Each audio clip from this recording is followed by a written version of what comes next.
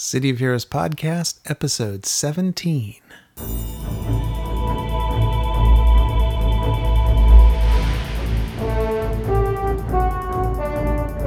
Welcome to the City of Heroes Podcast, a resource for the casual heroes gamer. Your hosts, Chooch and Viv, are here to explain basic and advanced features of COH, as well as give tips and answer your questions about this great MMO.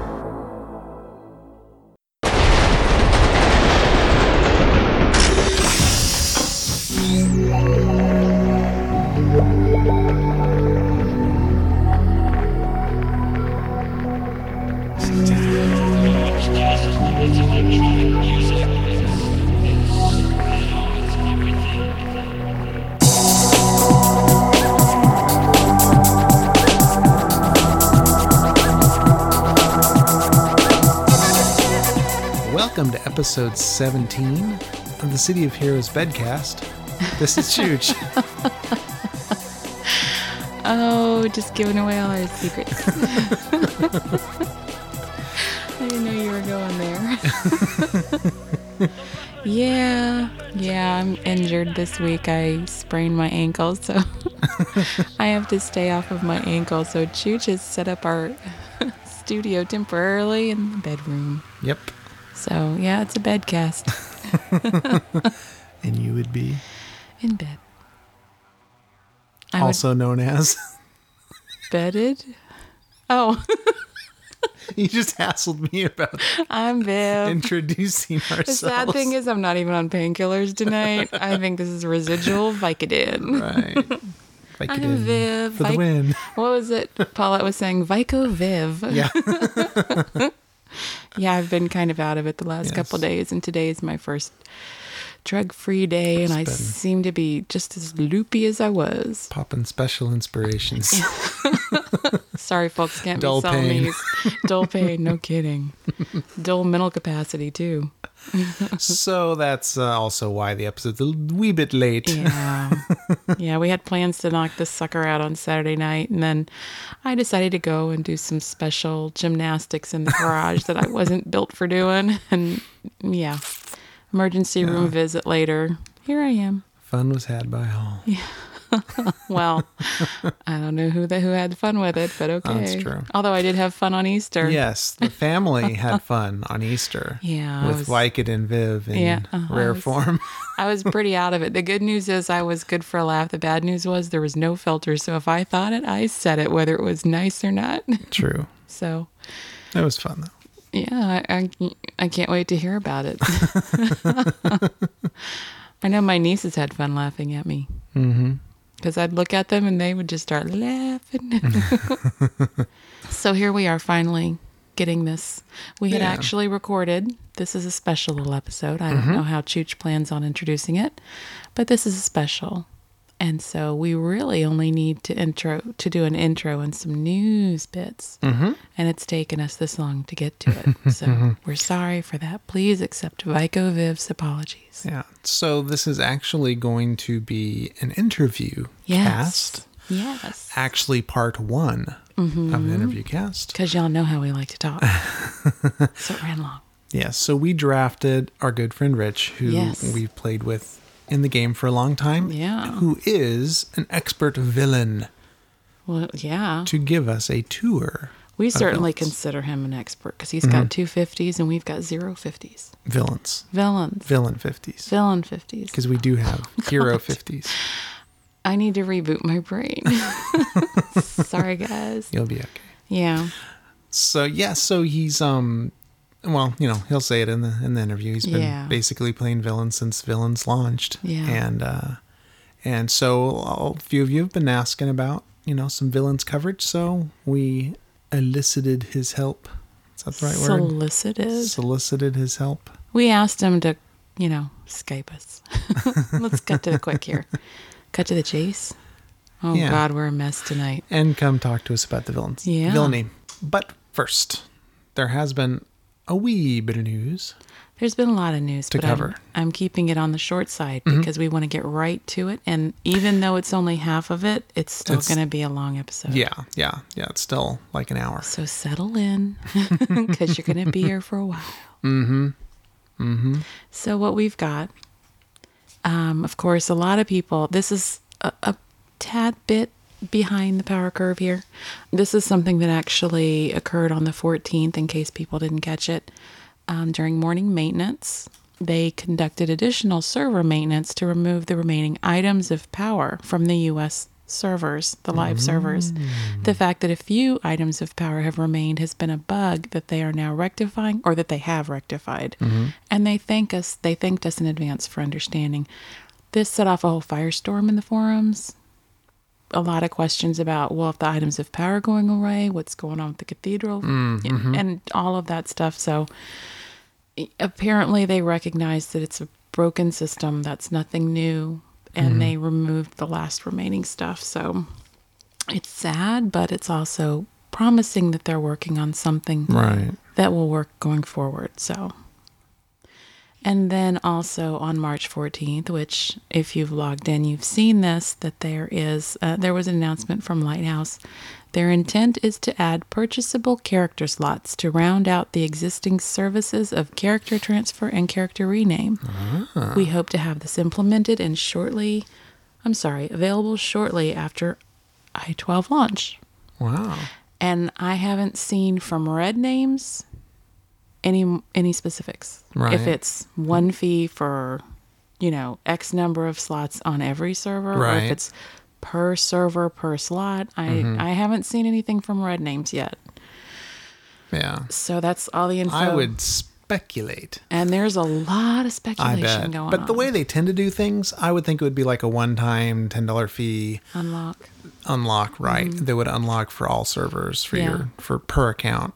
People are speculating like $10 a slot per server, or maybe an extra $2 a month or something. Yes, there's a lot of speculation. I have seen nothing from the Red Names, so I'm not going to speculate on that.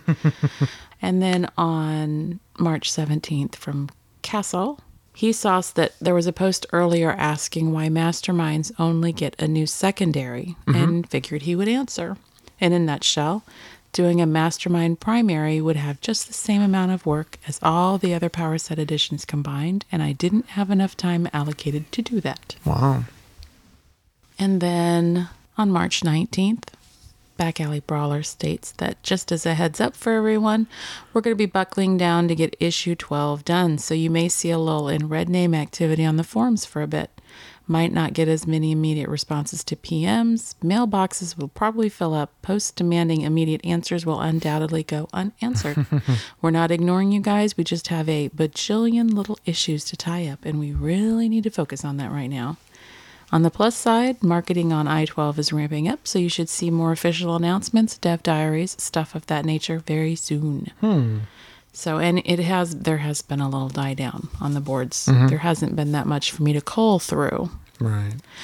Now, on March 18th, as we had previously discussed, with all the information that we get from our fabulous listeners, the information we were given regarding being able to target Oil Slick and use it for the dark res. And my question was if you would be able to use that for the kinetics powers like the transfusion, siphon power, and all that stuff. So our good friend Rich actually was able to hit the level to attain Oil Slick. So it was pretty funny because normally it's like, hey, I just leveled. Come see the new power I got. And I was like, oh, well, what is it? And he said, Oil Slick. And I said, oh my God, stay there. Don't move. Right. I'll be right back. So I went and I swapped and I got on my kinetics and I'm like, are you still there? And he's like, what's going on? And I was like, okay, all right, drop Oil Slick. Just do it right here, please. And so he was like, okay, because I was so excited to be able to test it. Right. And we were in Talos near the train station, and so he dropped it, and I didn't even have a chance to target it, and it went away, and I was like, what? And so then we realized the drones took it out. So we moved away from the drones, and sure enough, he dropped Oil Slick. I was able to target it for transfusion, siphon speed, and siphon power, and it all worked like a charm. He didn't know that it could do that, so he was really impressed with that too. So it works. Yay. Yeah. So I was really excited about that. I just stood there pulling heels off of a little black stain on the ground. So we've tested it and it works. So I was very excited about that. And he was very patient with my, jumping around and him not knowing what I was doing, and then figured it out. So it was cool. Very cool. And then we also have from Melissa Bianco, who is the level designer on the COH team. She goes by Warwitch, by the way. She's worked on COH for 5+ years, and there is a link on our website, or at least there will be in the show notes, to the to this developer diary giving the Hollows Zone a makeover announcement. But I'm going to give you the highlights here in case you haven't had a chance to read through it.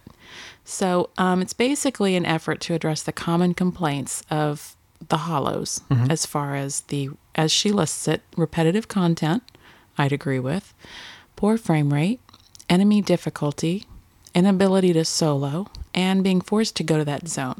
So the following changes are made with I-12. Well, I don't agree with all of those points personally, but those are the reasons that she listed that they were revamping it. Like, I skip it all the time. I don't feel forced. I mean, you have to go there and talk to him, right? But it's skippable, so... So first of all, spawn changes. She basically, when she looked at all the spawns that are in the zone, just decided to gut everything and start from scratch. And the first zone that we talk about is Cherry Hills. It's the first neighborhood that players encounter when they enter the zone from Atlas Park. The spawns for this neighborhood are now like City Zone spawns, not hazard. So they're based on 1 to 3 players, and the level range is now 5 to 7 only. She wanted to make the transition less painful, especially since new players are forced to go there by a contact. So made the neighborhood a standard city spawn zone, meaning that the spawns are doable by solo players up to groups of 3, which is pretty much standard for a city zone. She also kept the roads free of bad guys so that within reason, players could get around Cherry Hills without massive difficulty. Also added some fresh blood to the Hollows. There were piles and piles of outcasts and trolls and outcasts. Both villain types are kind of tough, so to add some flavor and variety, added Skulls, Hellions, and Lost. Also, you may run into Paragon Police or Longbow, but since they're allies, they'll help you out. And the heroic presence, Longbow and Paragon Police, is small, so that they don't kill steal too much. However, gone are the canned animations of the Paragon Police. If you drag a villain back to them now, you'll definitely get a reaction if the police drones don't get them first, which is nice. Yeah. 4 seasons. This neighborhood is also a city-sized spawn neighborhood, and the level range for this neighborhood is now 8 to 10 only, and also brought in Hellions, Skulls, and Lost. Cool. Red River. The neighborhood was pretty much vacant of spawns entirely, but not anymore. Now there are Hydra, Coralax, and some trolls wandering around. Now, I could be wrong, but I think that this is the first time that I've seen the Coralax on the hero side. And I don't remember seeing them. I don't remember ever seeing them in any missions. I surely don't remember seeing them wandering around any zones, so I'm really excited about this. And the trolls seem to be paying special attention to the dam. Spawns are also for 1 to 3 players, so they shouldn't be too difficult to solo or for small groups. Level range of this neighborhood, again, this is Red River, is 8 to 10 only. You know where they're trying to blow up the dam. Yeah, and I always thought that by the time you got there, they're higher. I never had much of a problem. Okay, Mr. Short-Term Memory. But We've used to get our butts kicked in that. When we first started. Yeah. Well, that's how a lot of people are going into the zone. That's the whole point. It's a lot of people that don't know to skip it. And they may be running through the mission chains quickly and get there earlier. And if I remember correctly, right now, they're above level 12 or 13. So you hit that zone, you hit that little area of the map at a level 10 or 11, and you're soloing. And those are big groups. That's true. So I'm fine with them changing it because I've been face down in that little Red River more times than I care to count. Used to be. And then we've got Eastgate Park, still within Hollows. Not too many changes to that zone other than to make them more standard in terms of spawning rules. No piggybacking of spawns near other spawns so that the place is lagged down. Players should have some room to breathe again as they make their way through the neighborhood. Levels 10 to 12 only. Range anywhere from 1 to 5 players. And it's not a consistent city-sized spawn, there are some hazard elements, but there is a, quote, possibility of a small spawn for the solo players. Also, I always throw spawns into every neighborhood that are 3 villain maximum, so players should be able to find something to kill as a solo player. Vazalok have moved into the neighborhood, but usually only at night and in a very specific location. Mm-hmm. Legacy Chain have a presence there too, a heroic group of mystical heroes who are there to help, not hurt the heroes of Paragon City. They want to get to the bottom of the Circle of Thorns threat as we do. There might be another reason too, but they won't even give that up to Longbow. The Paragon Police Department have a small presence at the entrance from Skyway City, so they'll pretty much be watching that door. And then we have Grendel's Gulch. Now we're getting to the pain, she says. Admittedly, the spawns in this neighborhood were entirely too difficult. They were even too difficult for a hazard zone with 3 to 5 players. They've been seriously toned back, and the group shouldn't be so close to each other that if you trigger one, you don't trigger the one next to it too. These have been made a bit differently. They spawn anywhere from 1 to 5 players. What this means is you might see a big group of Igneous, or you might get a doable solo spawn size. It depends on your team size and the luck of the draw, really. Also, except for some surprises, you should see the Igneous well before they ever see you. Which I kind of thought you could anyways, because of the puffs. Yeah. The gaseous stuff. I don't know. It's going to make it a lot harder to get that Igneous boss badge. I never remember to do that until I'm above the level of zone anyways. Right, we usually go and I clear it with my 50 in no time flat with the landmines. Now it's going to take a lot longer. That's true.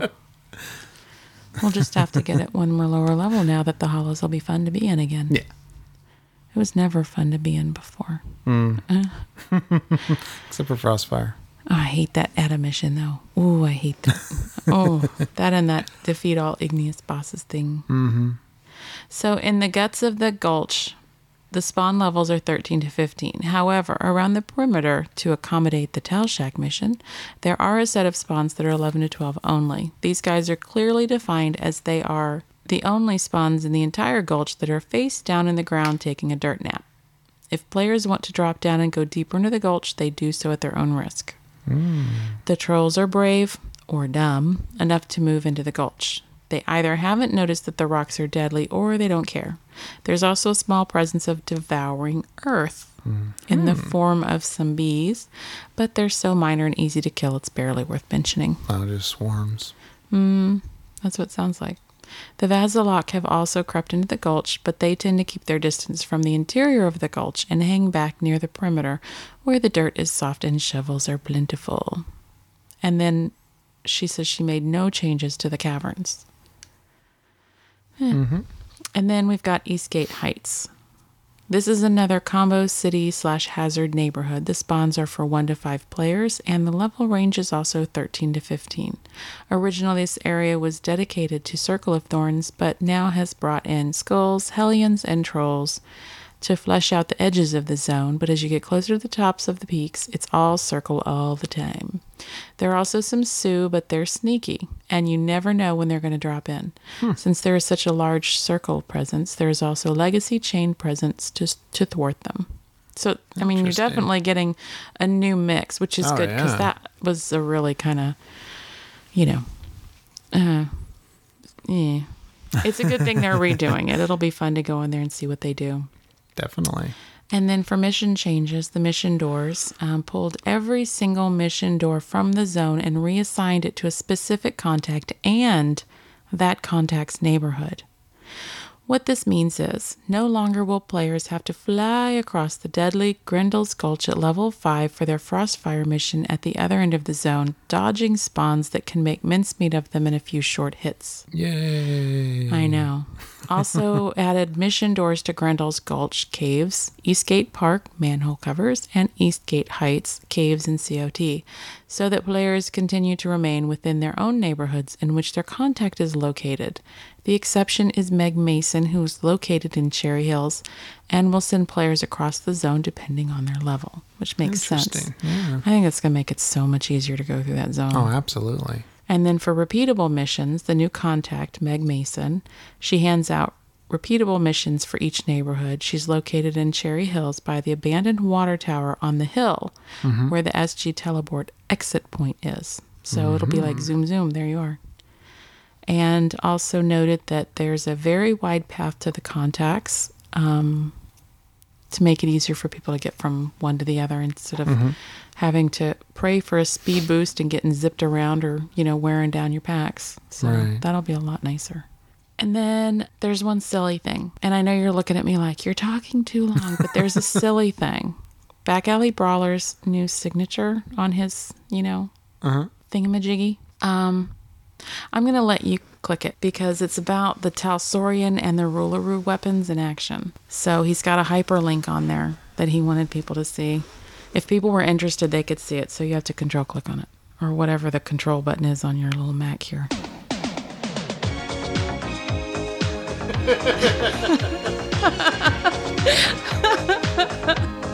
I know, right? I had to share the Rickroll. There will be a link. There will be a link. I just loved it because I actually clicked it thinking it's going to be like, like a stick figure of like, some little ratty thing. And he got me so good. I was not, I was expecting some sarcastic thing. I was not expecting the Rickroll. You rock, Babs. You got me. So that's it for news. There's more, but this is all that I thought Chooch would let me sneak in. So there you go. And I forgot at the beginning that there's a couple COH podcast related news items. Oh, well, let's go. Directly us news. Pray tell, Lord Chooch, what do we have? Well, as a lot of people have noticed, the site got a facelift. And what a nice facelift. Yes, I got, the original theme that was on the site was always meant to be a temporary, let's get going, let's get started. And so now it actually got some attention and leveled up, as some people posted. We had such funny comments. I got a free respec. So cute. And along with that, I have replaced the limited photo gallery. Yes. With an entirely new, very flexible photo gallery. Yes. That actually will give credit to whoever makes their whoever uploads pictures. You can caption pictures. You can comment on pictures. Yeah. A multiple photo album. So it's just way, way, way better. Yeah. And it met my core criteria, which was you don't need a new name and password. You just use your existing name and password. Now, the existing pictures I took out of the old one and put in the new one, but there was nothing crediting who had posted it. Right. So just if you send me a note through email or either comment on a picture or, a private message on the site, which photos are yours, and then I'll assign them to your username, and then that way you have the rights to modify them, caption them, change them, do whatever you need to do. And there were a couple that the actual file name was, and I haven't assigned those ones yet. But I will do those when sometime. Things simmer down. It's been hectic here, guys. Yeah. And in addition to the gallery, I went ahead and created official forums. Yay. So we have our listener forums. Yay. Now, I'm implementing them as... like I paused what I was doing to finish it off to come and record this. Yeah. Then I'm going to do some quick editing and post it. So as this posts, I'm going to be finalizing. But by the time you hear this, everything should work. Should. Yes, there's the operative word. And once again, same username, same password. Yeah. You don't have to register anything new. The one change, though, is that when you go to log into the site, if you have an existing cohpodcast.com username, when you click the login, it's actually going to take you to the forum to log in. Okay. So if you had your username and password cached, you may have to type it in again now because it's going to be technically a different form. Right. So, but as soon as you log in once, it'll let you cache it, and it's not going to log you out automatically unless you choose to log out. Gotcha. So that's the one thing that's a little weird, that, if you think you're going to be commenting on a post, you're actually going to be taken to the forum. Okay. And I created a forum for episode feedback. Yes. So you can either put comments directly on the individual episodes on the site or just in the little feedback form. Yeah. Cool. Either and place. It looks really cool, folks. Yeah. He worked hard on it. And if you do it in the feedback forum, then it's actually threaded and everything, so you can follow conversations better, which is pretty cool. Yeah. And one of the forums or two of them are specifically ones for suggestions for the show, and one is for suggestions for the website and the forums and that sort of thing. So different places to put different things that you'd like to see. Yeah. And a lot of people have asked for forums, and now we got them. Yeah. So use them. Why haven't you clicked on it already? It's been up there a whole not yet posted yet, and you haven't posted anything yet. It's not quite ready yet. I like when we post a show and within 3 minutes there's already a download. So I expect, I'm going to be watching, folks. As soon as this thing goes live, I'm going to be looking to see who's posted. And we don't want to disappoint Chooch because he worked really hard while I was stoned.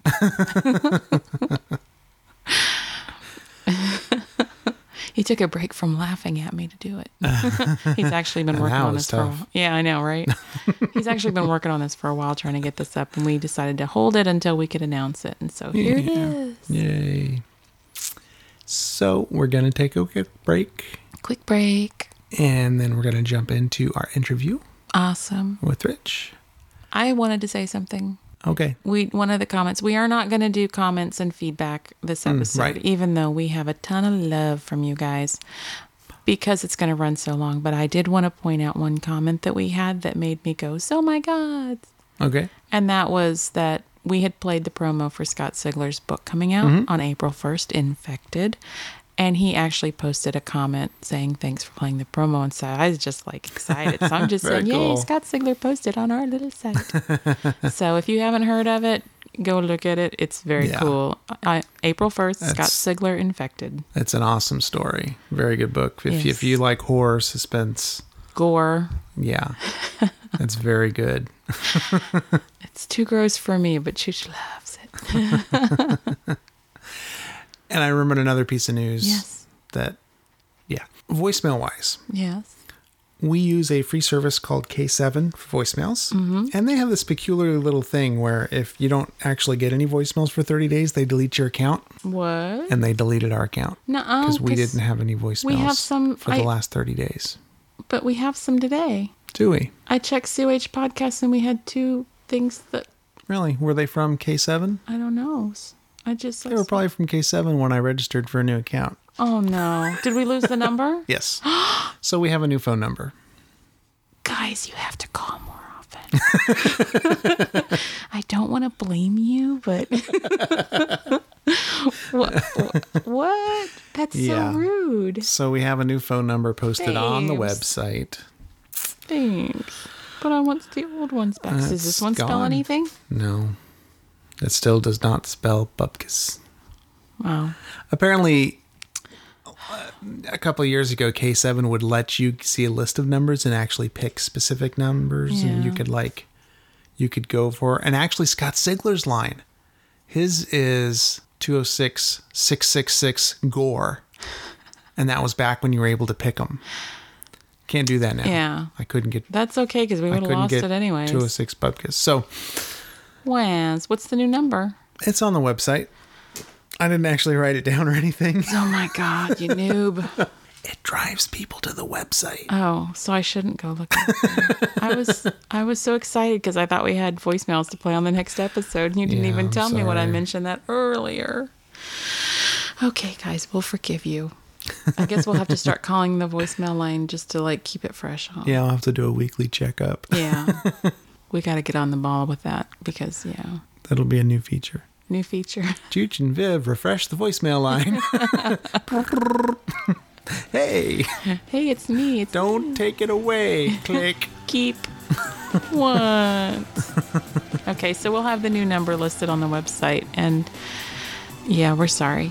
Yeah. Yeah. Oops. Slacker noobs. All right, so now... Promo time? promo time, and then promo. interview time. Cool. See you guys in a minute.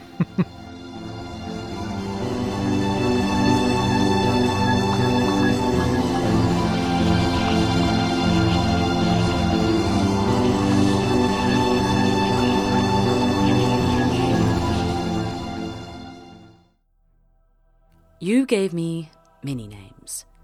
Anat, the Morrigan, Athena, but never found my true one, Sive the Shining. The Fae have chosen to live apart from you. After all that we have given, you humans deserve nothing from us. That was until I discovered the Bard, possessing a fearsome power that might save my people from annihilation. This Shakespeare will serve me, whether he cares to or no. Come, let me show you how the Dark Goddess can change minds of mere mortals. Chasing the Bard, the award-nominated dark fantasy, written and produced by Philippa Ballantyne. Subscribe at www.chasingthebard.com. There are more things in heaven and earth than are dreamt of.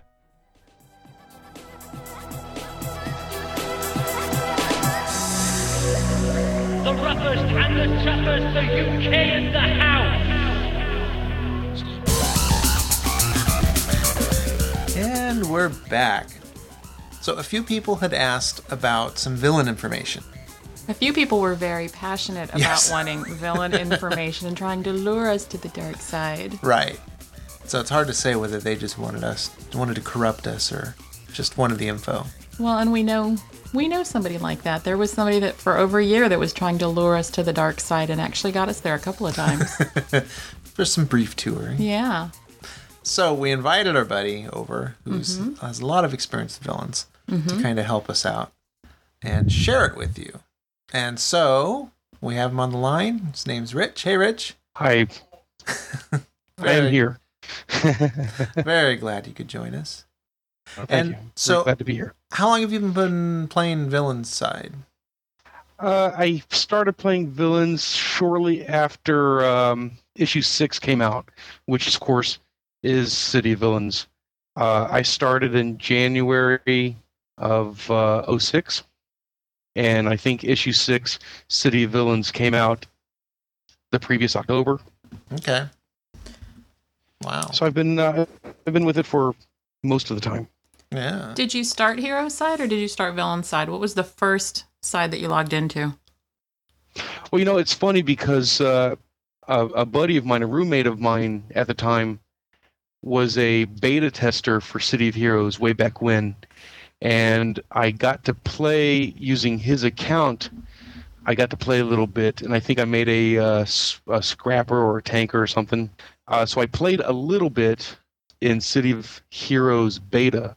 Oh, okay. But then afterwards, at the time I was playing Star Wars Galaxies, and I just finished playing Dark Age of Camelot. Ah. And I wasn't really interested in devoting time and whatnot to playing another MMO. Right. So I played around with his beta a little bit, but didn't do anything until January of 06, when another friend of mine asked me to play. He was playing City of Villains, City of Heroes, and he kept showing me the game, and I kept saying, no, I don't want to do another MMO. But finally, I decided to go ahead and give it a try, and I bought City of Villains. Cool. Yeah. That's a long time to play too. That's awesome. Well, yeah, it's been fun, and of course, I bought City of Villains, and I logged on, and the game just lagged terribly on my computer. So I ended up, putting $1,300 into a new computer just to play this City of Villains. And it enriched your life. Oh, yeah. That never happens. I don't know anybody who's bought a computer to play a video game. Me either. Yeah. You actually have several accounts in your house, too, because you got your now wife addicted to the game, as well as her 2 kids. Yes, we have 6 accounts in the house. I have 2 accounts. My wife has 2 accounts, and the kids have 1 account each. Wow. So we're running 6 accounts. That's awesome. Of course, not obviously not all of them on at once. Not usually. Although with my laptop and my desktop, I can run both of my accounts at the same time. Right. Not that we've ever seen you do that either. Right. And I've even been known to run accounts on 2 different servers at the same time. Oh, good Lord. I think I've actually seen that with your globals run into. It's like, wait, what? Right. So we actually ran into you probably within the first month that Chooch and I started playing on Hero side. Yeah. And we just like hit it off so well and have just been, we were SG mates for a long time, and then you started your own SG and you've done great with it. And you've got your whole family in yours, and it's really cool, and some other friends that we play with. But let me ask you this. What is it that compels you to play? Because I know you play City of Villains more than City of Heroes. What is it that for you is, and then we'll go into an interview, but this is just something I've always wanted to know, is what makes you want to play Villain side more than Hero side? Paragon City is far too clean and sterile. It's a great setting, and I like City of Heroes. I like the archetypes, but I always come back to City of Villains because it's just a lot more interesting to me. Right. On the whole, and not to say that City of Heroes and Paragon City isn't interesting. It's just I think the Rogue Isles and City of Villains is more interesting, and it's certainly a lot more colorful. Yeah. Well, so why don't you give us an overview then, and then you can explain what that means? Because I've seen little pieces of it. I think I built a brute, right, and put it in your SG on your server. I think it was a brute. You built a couple of things. I think at one time you had a plant dominator for 1 or 2 levels. Right. But there was one that I played up into the teens. It's the highest I've ever gotten, and I think it was a brute. Yeah. Sure. Sweet 16 something. Right. Right. So I've seen a little piece of the early levels a couple of times, and I've seen a little bit of the early teen content, a little bit, but just kind of if you could expand all of that for us, and because you've got 2 level 50s on Villain side, or I do. You do have 2. Yes. And so like the beginning to end content, because I know that you and your wife make the time to make sure that you cover a lot of the content, especially your favorite content. So can you just kind of give us an overview breakdown kind of thing? Yeah. Sure. There's some chief differences between City of Villains and City of Heroes. For one thing, City of Villains has only 7 zones. And City of Heroes, of course, has 21 or 22 zones. And of course, that's not including Rick-D Warzone, which is a co-op zone, or Pocket D. So City of Villains is a much more concise game, and it's a lot. You know that you travel from this island to this island to the next island in a specific order based on level. Oh, okay. Whereas in City of Heroes, you have so many different options. When you're level 10 to 15, you've got Steel Canyon, you've got Skyway City. At 15, you can go to Fault Line. Plus, at level 10 to 15, you can still be in King's Row. Right, and Hollows. And the Hollows has content from 10 to 15. So with City of Heroes, there's so much more content that to me, it starts to get confusing. I start to wonder, should I be in this zone yet? Should I be in the next zone already? Gotcha. Right. But with City of Villains, you can tell me what level you are, and I'll tell you exactly what zone you're supposed to be in. Right off the top of my head, because it's a lot more concise and linear. Gotcha. So, along with the lessons, there's a lot less contacts in each zone, or yes, there are a lot less contacts. Each zone has anywhere from 2 to 4 contacts, except for Granville, which has 6 or 7 contacts. They really packed Granville full of content. Of course, from level 40 to 50, you're going to be doing a lot more simply because XP is slower. Right. Yeah, I know, like in City of Heroes, there's so many contacts and mission chains, story arcs, you can kind of have multiple. You get lost. Yeah. Right. Multiple arcs and multiple zones, and it's kind of hard to know, okay, where do I go next? And if you're trying to follow a story arc, sometimes that helps because it can take you to multiple zones, but you're still bouncing around a lot. So the villain contacts, are they also like level specific linear? Like you kind of go from contact to contact? You can. One of the things I like to do is when I go to a new zone is I do enough newspaper missions to get a mayhem mission. Mm-hmm. And of course in City of Heroes, the equivalent is doing police scanner missions to get a safeguard mission. Mm-hmm.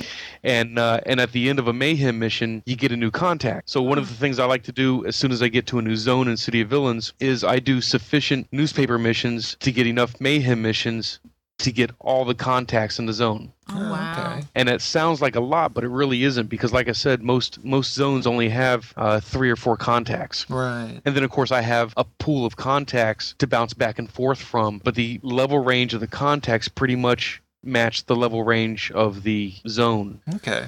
Well, I was wondering, do you ever get to actually see Lord Recluse? There's a large skyscraper in the center of Granville. At the top of a skyscraper, you can find the 4 patrons in a single room, and also in the room is Lord Recluse himself. And he stands on a little dais with a podium, and he's always shaking his fist around, and that's who, of course, you go to click on for the Lord Recluse Strike Force. Right. There's not as many strike forces in Villains as there are in Heroes. Right. In Heroes, every member of the Freedom Phalanx has a strike force. Right. And then in Striga, you've got strike forces for Moon Girl or Moon Child, whatever her name is. Moonbase Alpha, whatever her name is. And Burkholder has a strike force, and Dr. Whoever in Peregrine Island has a task force, excuse me. So in Heroes, there are task forces everywhere. In Villains, there's only 1, 2, 3, 4, 5. There's 5 strike forces. Oh wow! Not including the respec mission strike forces. So there's not many strike forces in Villains. In Heroes, every time you level up, you go see a superhero to train. Right? You got Back Alley Brawler. You got Miss Liberty. You've got Minx. Luminary. You got all these superheroes that you train up with. Right. In Villains, you don't train with any villains. You train with Arachnos Arbiters. Or Arbiters. Okay. I always say Arbiter. It drives my wife crazy. I purposely mispronounce a lot of things. Really just to hear people try to correct me. and to drive my wife nuts. I say Arbiter when the word is Arbiter. Anyway. And Nerva Avocado, sure. In Heroes, you've got the Hero Core. What's the group called? Hero Core. The ones that change your difficulty rating. Yeah, the field analysts. They all belong to that group. They all wear the blue uniforms. Right. In Villains, the people that change your difficulty rating are all Arachnos Fate Weavers. Who are all supposedly really high level, super powerful Fortunatas. So there are a lot of differences in gameplay between Villains and Heroes. Not just archetypes or power sets or this and that. There are a lot of superficial differences. The biggest difference, of course, is that there's a third as many zones. It's very linear. You know what zone you're supposed to be in at what level. Although, of course, in Granville, I see a lot of level 10s and 20s hanging around Granville. Well, that was one of my questions, was if you have a PL zone like Peregrine Island is on Hero side. That would be Granville. Okay. I was going to say, since you've taken Viv on a tour of everything, I guess there aren't any security zones or, that you have to have a minimum level to get into. There's one now as of issue 10? I think it was 10. With issue 10, they brought Hamadon to Villain side. Oh, okay. And the zone... That's the Abyss, right? I guess there's 2 zones, actually. So, yeah, the Hamadon hangs out in the Abyss, and I think that's level 45 and above. That would match the Hive on Hero side, so that's probably right. And there's also Monster Island, which is a level 40-plus zone, which has nothing but huge, gargantuan, devouring Earth guys on it, like those rock guys. Yeah. Okay. It reminds me of Jurassic Park. There's one island there in Monster Island where there's like an abandoned facility, and all over this island are Richter monkeys. Oh. So it's a good place to go to get your zookeeper badge. Yeah. Of course, with the Richter invasions, you can get a pretty good chunk of your zookeeper badge just by participating in invasions. Mm-hmm. So before issue 10, there were no security zone, but after issue 10, there's 2: 140 and above, and 145 and above. There's much less giant monsters in City of Villains. There's Death Surge, there's Ghost of Scrapyard, there's the Arachnos Flyer. That counts as one too, doesn't it? It's yes, but it's interesting because it's not labeled as a giant monster. Oh, okay. In your target window, it doesn't say giant monsters. I think it just says Arachnos Flyer. Huh. But it counts as a giant monster. There's one in Nerva, which I've never seen. You have to, according to the rumor, because I've never seen it, you have to defeat X number of Nerva spectral demons before it spawns. And supposedly its appearance is a giant, gargantuan Nerva spectral demon. Oh, wow. I've never seen it. I've never heard broadcast or help messages, hey, come defeat the giant monster. I know it exists because I've heard of people doing it, but I've just never seen it myself. Huh. Wow. And I want to say that's it for giant monsters, just 4. Mm-hmm. Wow. There might be a 5th one that I'm not thinking of offhand. Maybe. I don't know. That's all right. It's not like the dozen or so that you find in Heroes. Right. And there's certainly room for more. In Cap, there's a lot of clockworks. I don't see why they can't build a paladin sort of deal there. Sure. You know? So there's room for more giant monsters. They just aren't there. If you want to talk about the different archetypes and how they're made up, because they're, like you were saying, they're kind of combinations of things. Right. That'd be great. Okay. In City of Villains, you have, of course, 5 archetypes that are different than the 5 archetypes in City of Heroes. There are some similarities. If you take a close look at them, you'll find certain matches. Brutes are a neat archetype. They're probably my favorite archetype in Villains. Yeah. And they are basically the primary set from Scrappers and the secondaries and the primary set from Tankers as a secondary set. So they are high damage and high hit points. Wow. But they are also curtailed a bit with their Fury bar. They are classified as high damage, but their damage starts out like medium damage. Mm-hmm. But as they fight, as they get hurt, as the battle goes on, their Fury bar goes up, and it's a gold bar that's underneath the endurance bar. Okay. Their Fury bar builds, and their damage output builds with it. So if in a lengthy fight, or if you go from fight to fight to fight, and you build up your Fury bar, they are definitely high damage. Wow. Beatdown, as an example, my brute Beatdown is a super strength invulnerability brute. Mm-hmm. And when my Fury bar is 50% or more, he is just devastating. I love Beatdown. Beatdown's a good character. And plus he won a beauty pageant. Yeah, he has a fan club. Yes, he does have a fan club. Yes. I have screenshots. I have fraps to prove it. So that's brutes. Stalkers are a little more unique. They are a melee archetype with the hit points of blasters. So they're high damage, medium health or hit points. Mm-hmm. They can be frail if caught off guard, just as frail as blasters. They can do the most single hit damage in the game. Stalkers have an assassination strike, right? That when properly administered from hiding can wipe out blasters and controllers and defenders, and take a really good chunk out of scrappers and tankers. Yeah, from what I've seen, that's pretty much the only power they have, because in the PvP zones, that seems to be all they ever do. Well, in the PvP zones, stalkers are a lot of them, and I'm sure I'll get feedback from stalkers who will tell me different, but my first 50 was a stalker. Of course, I don't do a lot of PvP, but stalkers tend to be, I think, hit and run agents. They do their assassin strike. They do one or two of their other big hit strikes, and if they haven't defeated you, they run away, because in a stand-up fight, a stalker will be taken out fairly easily.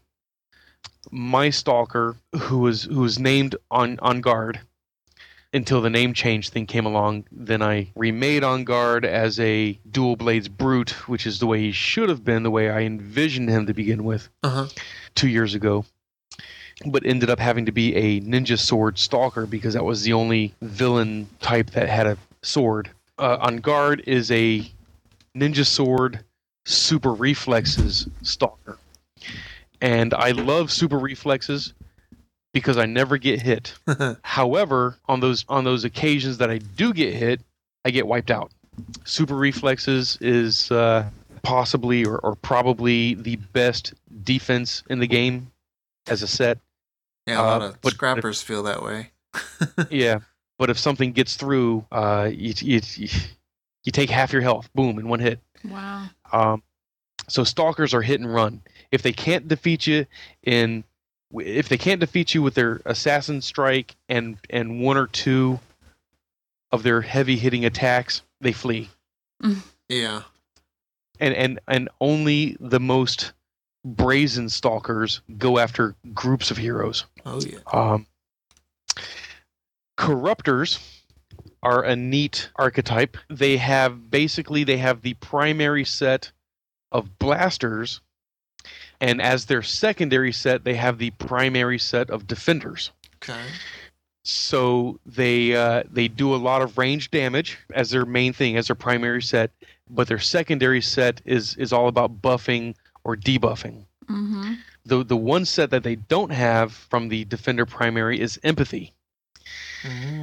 So there are no empathy villains. Which is what I looked for, that when we built to go on the dark side with you, I had actually looked for an empathy type thing, and that was the closest I found to it. Yeah, the closest you'll get is thermal, which has that's right, 2 or 3 healing powers, and slash radiation, which has 2 or 3 healing powers. That's right. I thought it was weird somebody set me on fire. Right. It's like, hello, thanks. Thank you so much. Violent buff I've seen. I know, right? And they need to fix that. What is that power called? Heat, warmth. When warmth goes off, it's visually it's neat. It's like green fire, Right. And it heals you. But the audio portion of it is much too loud. And I don't know if I can't believe that's done on purpose, because it's much more loud than other powers in the game. It's crazy loud. It's almost if you're not ready for it, if you're intent on your fight, it startles you. Well, that may be what happened to me, because I know that when because we were running through Mercy Island and got hit with it, and it was like, holy crap, what the heck, I'm on fire. What was that noise? It was very startling, because of course I'd never seen it before. So maybe that played something into it, and I just didn't notice the volume because I was so busy freaking out that I was on fire.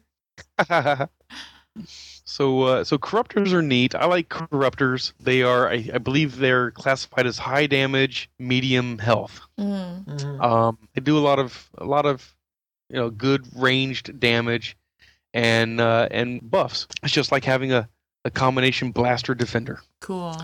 Then there's dominators.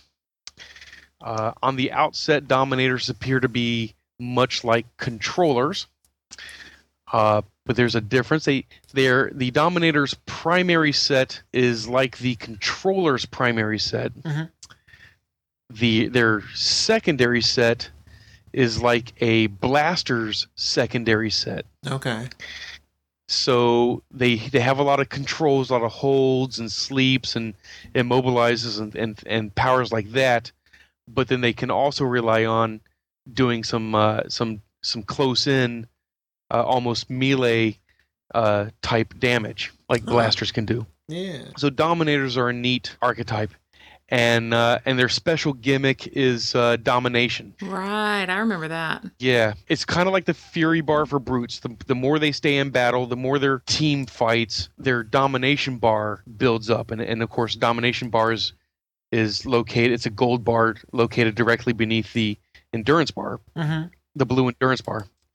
And when that hits 90% and higher, your domination button becomes visible on your power tray. And when you click that, you explode in a blinding white burst of light. It's really impressive. You explode. You get this sparkle of different colors, and your controls, all your holds and immobilizes and sleeps, whatever, become very accurate and very strong and last longer. Wow.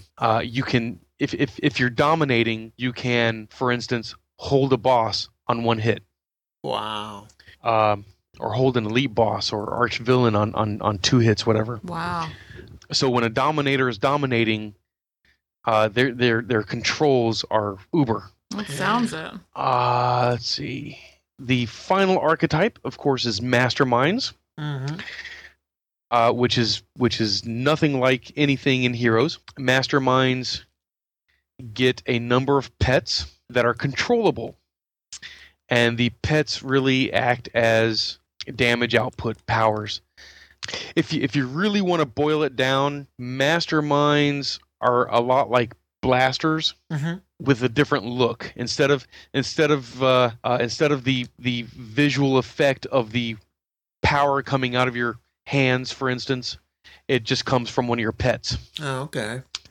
So your pets are just kind of mobile points of power, basically. And there are different kinds of pets. There are mercenaries who have guns. There are ninjas who have arrows and swords. There are robots who have like laser weapons, and there are zombies who they smack you in melee. They smack you around. They can also spit on you like Vasilok guys. They have swords, and the last one are thugs. Thugs are ranged, but they're like short range. They all have pistols and submachine guns and stuff like that. And the secondary power set for Masterminds is like Defender primary sets. So there's a lot of buffing and debuffing. But Masterminds are cool. Once you're level 26, you basically have if you've taken there's 3 powers that give you pets. Okay. There's like a low level one, there's like a mid level one, and a high level one. And if you take all 3 powers, which 95% of the Masterminds do, you'll have 6 pets by the time you're level 26. Wow. 6 pets. And 3 will be low level, 2 will be mid level, and 1 will be high level. Cool. Yeah. The Illusion controller on Hero side gets 3 different types of pets. You get Spectral, Terror, Phantom Army, and Phantasm, but they're not like, quote, controllable the way that I've seen the controls, because the controls for the Masterminds are similar to the ones for those giant mechas in the, what's the name of that high level? Recluse's Victory. Recluse Victory, right. So the controls are like that though, right? With the heal and all of that stuff? You can direct them where to go, you can direct them who to fight, you can direct them to run away. You can direct them to do a lot of things, and they stick around. It's not like the Phantom Army for illusionist controllers where they're there for 2 minutes and then they disappear until the power recharges. Right. For Masterminds, once you summon your pets, they're there until they get killed or you summon them again or whatever. And you can feed them inspirations. Is that right? Yes. You can feed them inspirations. You can heal them. I'm not entirely sure you can buff them, but yeah, I'm thinking you can. I know you can put force fields on them, so I'm guessing you can buff them if you have fire shield or anything like that. You can buff them. In fact, I know you can. I know you can. Cool. So just strike all that doubt. The illusionist controller pets are what I call dumb pets. Right. You summon them, they do their thing, or not, depending on how the game is feeling at the moment. Right. They attack things you don't want them to attack, and whatever. But mastermind pets are comparably a lot more controllable. Cool. They are one-man armies. Or one-woman armies. There you go. I was saying, what about us girls? Yeah. Girls can't one fight. tune arm. Yeah, there are no girls in video games. They're just guys in real life. Right. Yes. So that's the archetypes. Very cool. So we're going to take a quick break, and we'll be right back.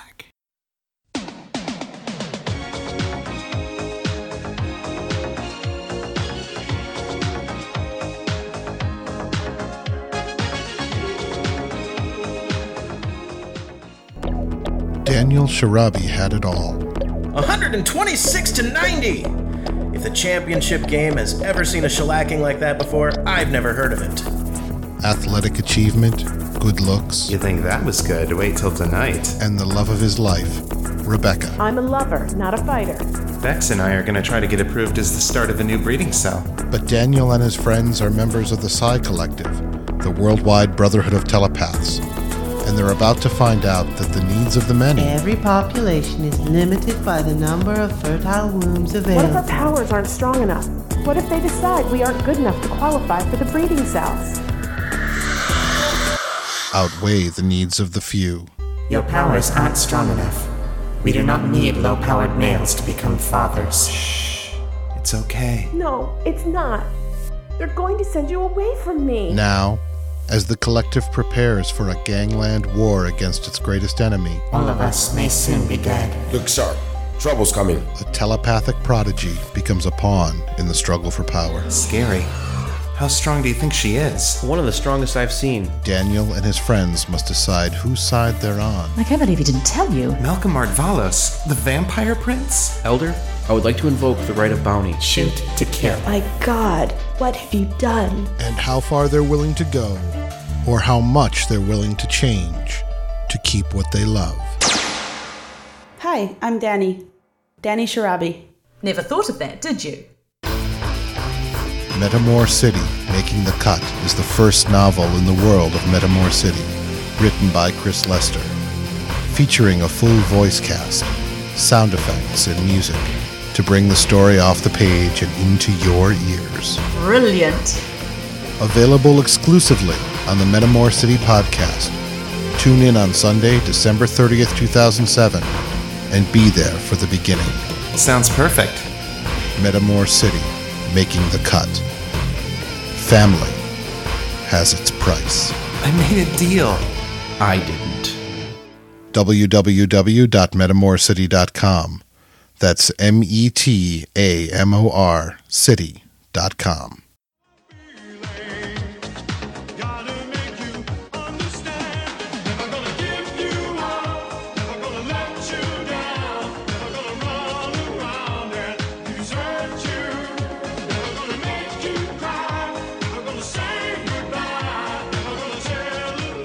So now the big question for me. What do you think about the villain epic archetypes that were announced for the I-12 upcoming release? That's a very good question. It's neat because, of course, they released that information yesterday. Mm-hmm. So after work, I'm logging on and I see, issue 12 information. So I click on that and I'm reading it, and of course the first thing I see, which I think is not the first thing listed, but the first thing my eyes see are villain epic archetypes. Yeah. Your eyes just naturally skimmed to the important stuff.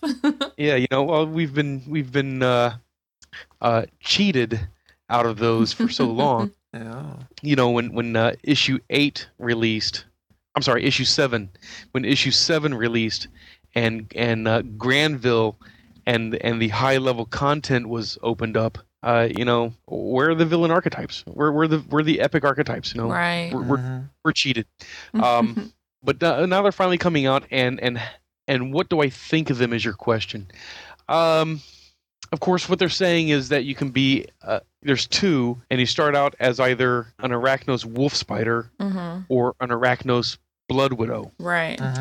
And the wolf spiders can branch into either crab spiders with those cool multiple armed backpacks. Right.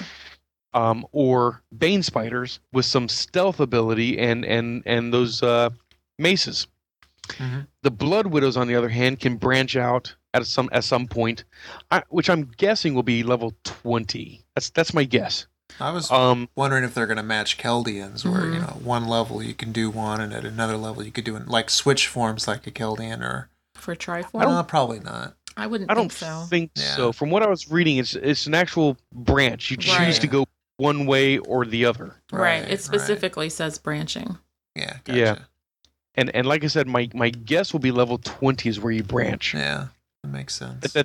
That's mark that down as my guess now. Okay. Noted. Maybe we'll post a betting pool. And we'll see. There you go. Yeah. And the blood widows can branch off into either Fortunatas or night widows. So in essence, even though you start with 2, we're really getting 4. Right. We're getting 4 epic archetypes. So take that, heroes.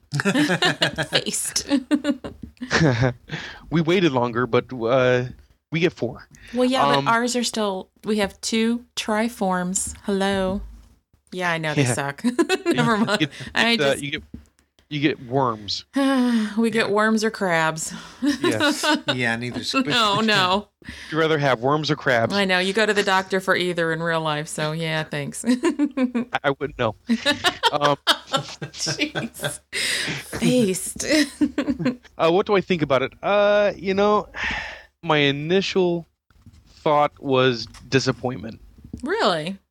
Yes, because I would have hoped for or would have rather seen something more unique, like Keldians. That's true. Yeah. I would have liked to seen maybe Coralax. Oh yeah. A couple of Coralax archetypes, or something like that. Something unique, almost alien. And that was my initial opinion. Yeah. But giving it more thought, it fits the storyline of City of Villains. Yeah. Much more.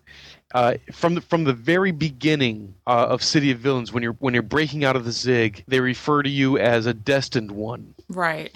And that you have this great destiny before you that will affect the world and affect Arachnos and affect Lord Recluse.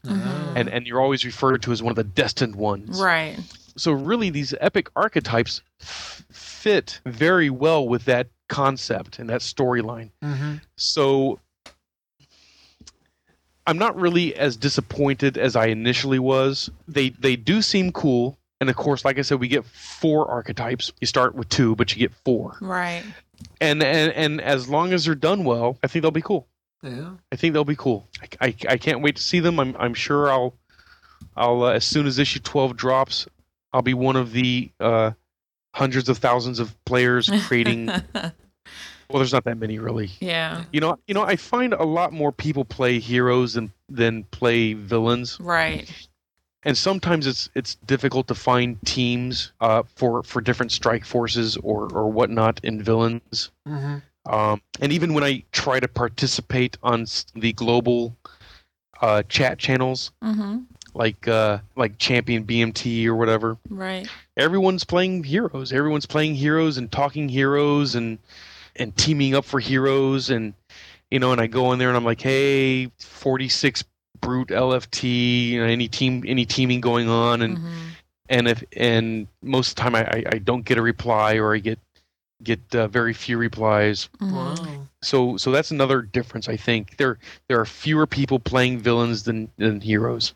Right. And I see that a lot in the forums, and I hear that a lot too. Yeah. Actually, I was reading the City of Heroes forums about the epic archetypes, the villain epic archetypes. And a lot of the responses there stated, oh, now I've got to get my villain to 50. Oh, now I need to go back to playing villains. I got to work on my villain guy now. The incentive's there now. Yeah, and it's just further reflection that there's less villain players, or people that play villains a lot, right? As opposed to people that play heroes a lot. Why do you think that is? The limited content, or? No, I don't think it's limited content. I think it's more that, for one thing, City of Heroes was around for 2 years longer than City of Villains, and plus, I think most people that play enjoy playing the hero, right, as opposed to enjoy playing the villain. They've dreamed their whole life of being a hero someday, from when they're little kids. It's more of an immersion thing. Sure. The comic books are about Superman, not about Lex Luthor. Right. Yeah. The comic books are about the Avengers, not about Kang the Conqueror's next master plan. So I think the game lends more to hero play than villain play. Well, one thing I wanted to ask was that, normally, of course, I find hero side that the majority of players are either non-interfering, even frequently helpful. If you ask for help in broadcast, many times you'll get it.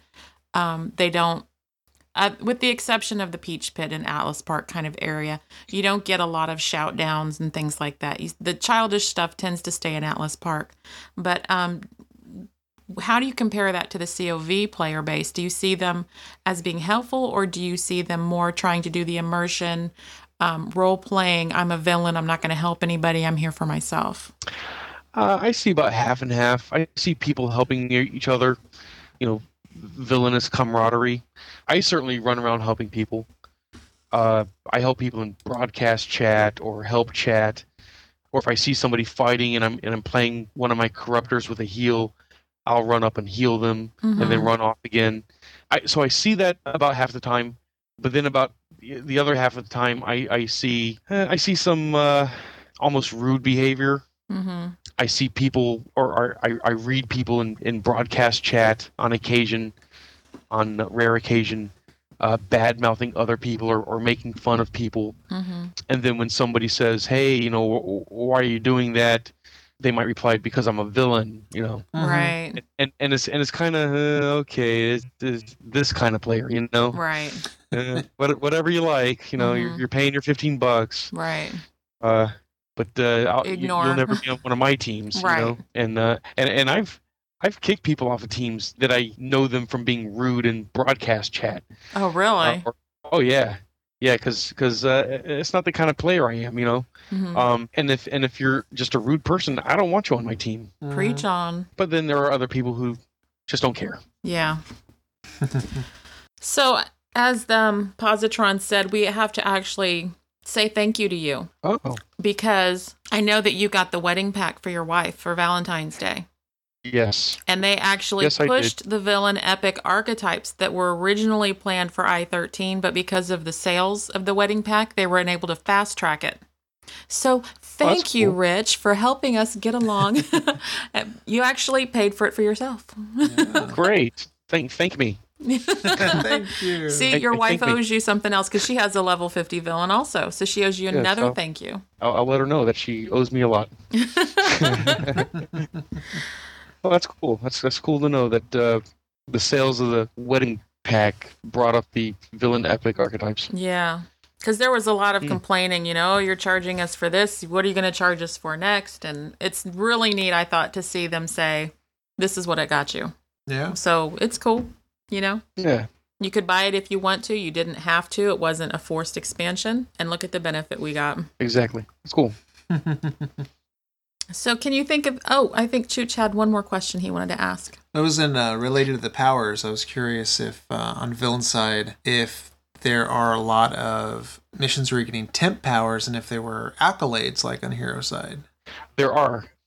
In fact, all of the accolades that are available on hero side are also available on villain side, but of course with different names, right, and different ways to achieve them. Gotcha. Okay. But the powers are the same, and there are a lot of missions, regular contact missions, that will give you temporary powers as well. One of the things that I frequently do with my characters in villain side is I wait until level 22 or 24 before I get a travel power. Mm-hmm. Because you can get the Raptor pack in the first Mayhem mission. You get the Jump pack in the King's Row Mayhem mission. You get there's a Contact in Kappa Diabla, in which you get a Goldbricker flight pack as a temp power. And there's a Contact in Sharkhead that gives you a Sky Raider pack as a temporary power. So with all these temporary travel powers, good lord, I put off getting a travel power until level 22 or 24. Yeah, right. Wow. Yeah, it raised the question in my head because you were saying that for the Mayhem missions you got additional contacts, so I wasn't sure if that was the only reward or if you still got the powers. That's cool. Right, you still get the powers. There's also exploration badges in each Mayhem mission, which if you collect the whole set, that's an accolade. There are side missions in Mayhem missions, just like there are in Safeguard missions. The difference, though, in Safeguard missions, the side missions are all worth different badges. In Mayhem missions, only the fire one is worth a badge. Okay. But of course, in Mayhem missions, you get to go around and destroy newspaper boxes and telephones and fire hydrants. You get to destroy stuff. It's mayhem, and if you destroy enough of it, there's a badge associated with that. There's also a badge associated with defeating Paragon Police Department guys. So there's lots of things that you benefit from mayhem missions, not just temporary powers or contacts. So there's actually an accolade that's like Case of the Kind Ones in Croatoa that's on villain side, and you don't have any really good way of getting the red caps other than the winter event and the winter event, right? And Valentine's Day. Yes, the power that you get with Geese of the Kind Ones, you get the same power with a different accolade in villains. Gotcha. And that let's see here. That accolade, that's the one where your defense goes down, but your damage resistance goes up. I think your accuracy goes up, isn't it? Am I wrong on that? I know you're... I think it speeds everything up, but... I don't really remember. I only hit it when I'm against AV, so I don't really know what it does. But that accolade in villains, I believe that's the one that's called Force of Nature. Okay. And that one is related to the Mayhem missions. Gotcha. In fact, that's the one where if you do the 10 fire side missions and you defeat X number of Paragon Police and you defeat X number of fire hydrants and phone booths and all that stuff, and a couple other things. If you defeat X number of vehicles in the streets and Mayhem missions, stuff like that. If you do all the Mayhem mission badges, you get the Force of Nature accolade, which has the same power as Geese of the Kind Ones. Cool. Okay. Wow. That is a buttload of information. This is definitely going to be 2 episodes. It's 2 buttloads. Well, I'm happy to ramble on for you. Well, we're happy to have you ramble on, as you call it. Can you think of anything else that you wanted to touch on? Let's see here. I think I covered massive amounts of stuff. Most everything. I mean, you wanted an overview of City of Villains, and that's what I gave you. So, is there anywhere online people can go and find you? Any site you want to pimp? Online, well, we have our 6paragons.com. Yeah.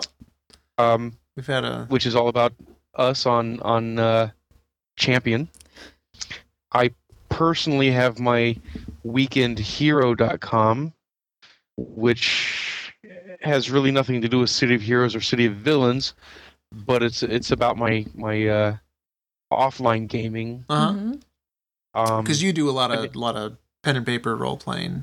Yeah, yep. Real role playing. And of course, there I have a link to sixparagons.com. That's pretty much it. I keep threatening to make a website for our villain SG or something, but I never get around to it. And really, if it's just my wife and I and a couple of real life friends in the SG, why bother making a website? It's not like we go out trying to recruit people. Right. It's a family SG. Yeah. Which really all of our SGs are. Yeah.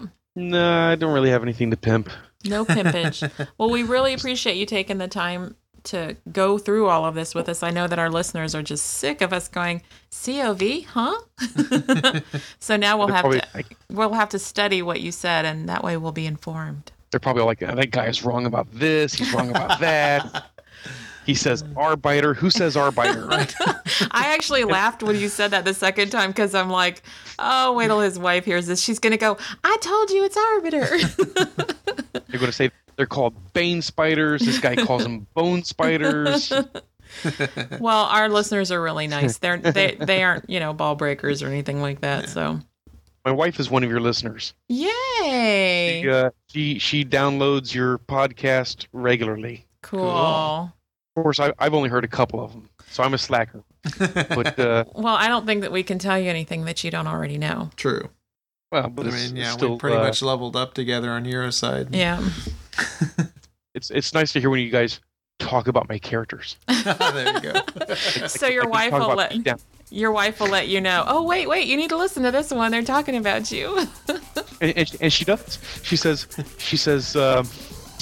It's always fun when I know they're talking about us. Aww. That's a good thing. Yeah. Well, again, we really appreciate your time, and I'm sure we'll be wanting to pick your brain again in the future. Anytime you want. Awesome. Well, thank you so much, Rich. You're welcome.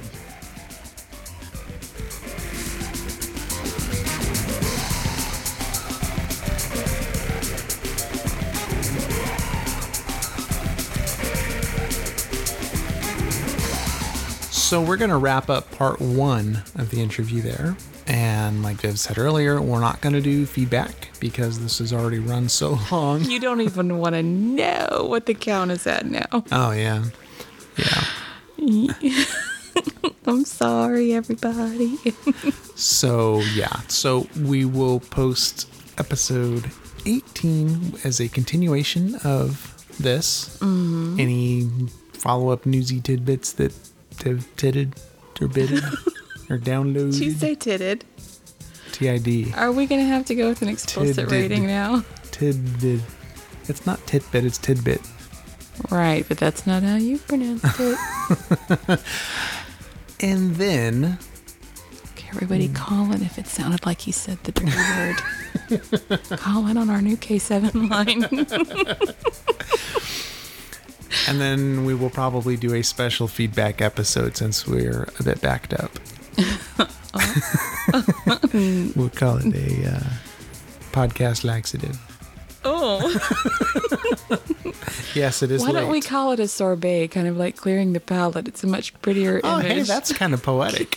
I like that a lot better than...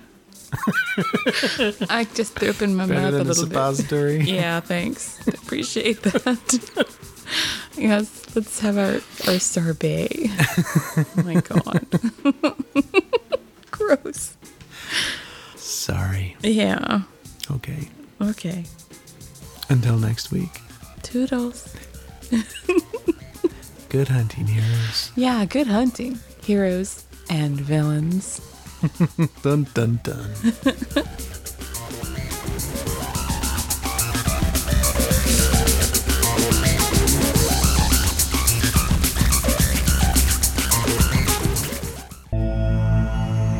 This podcast, its hosts, and websites are not in any way affiliated with NCSoft, Cryptic Studios, or City of Heroes. All views expressed are solely of the hosts and their guests.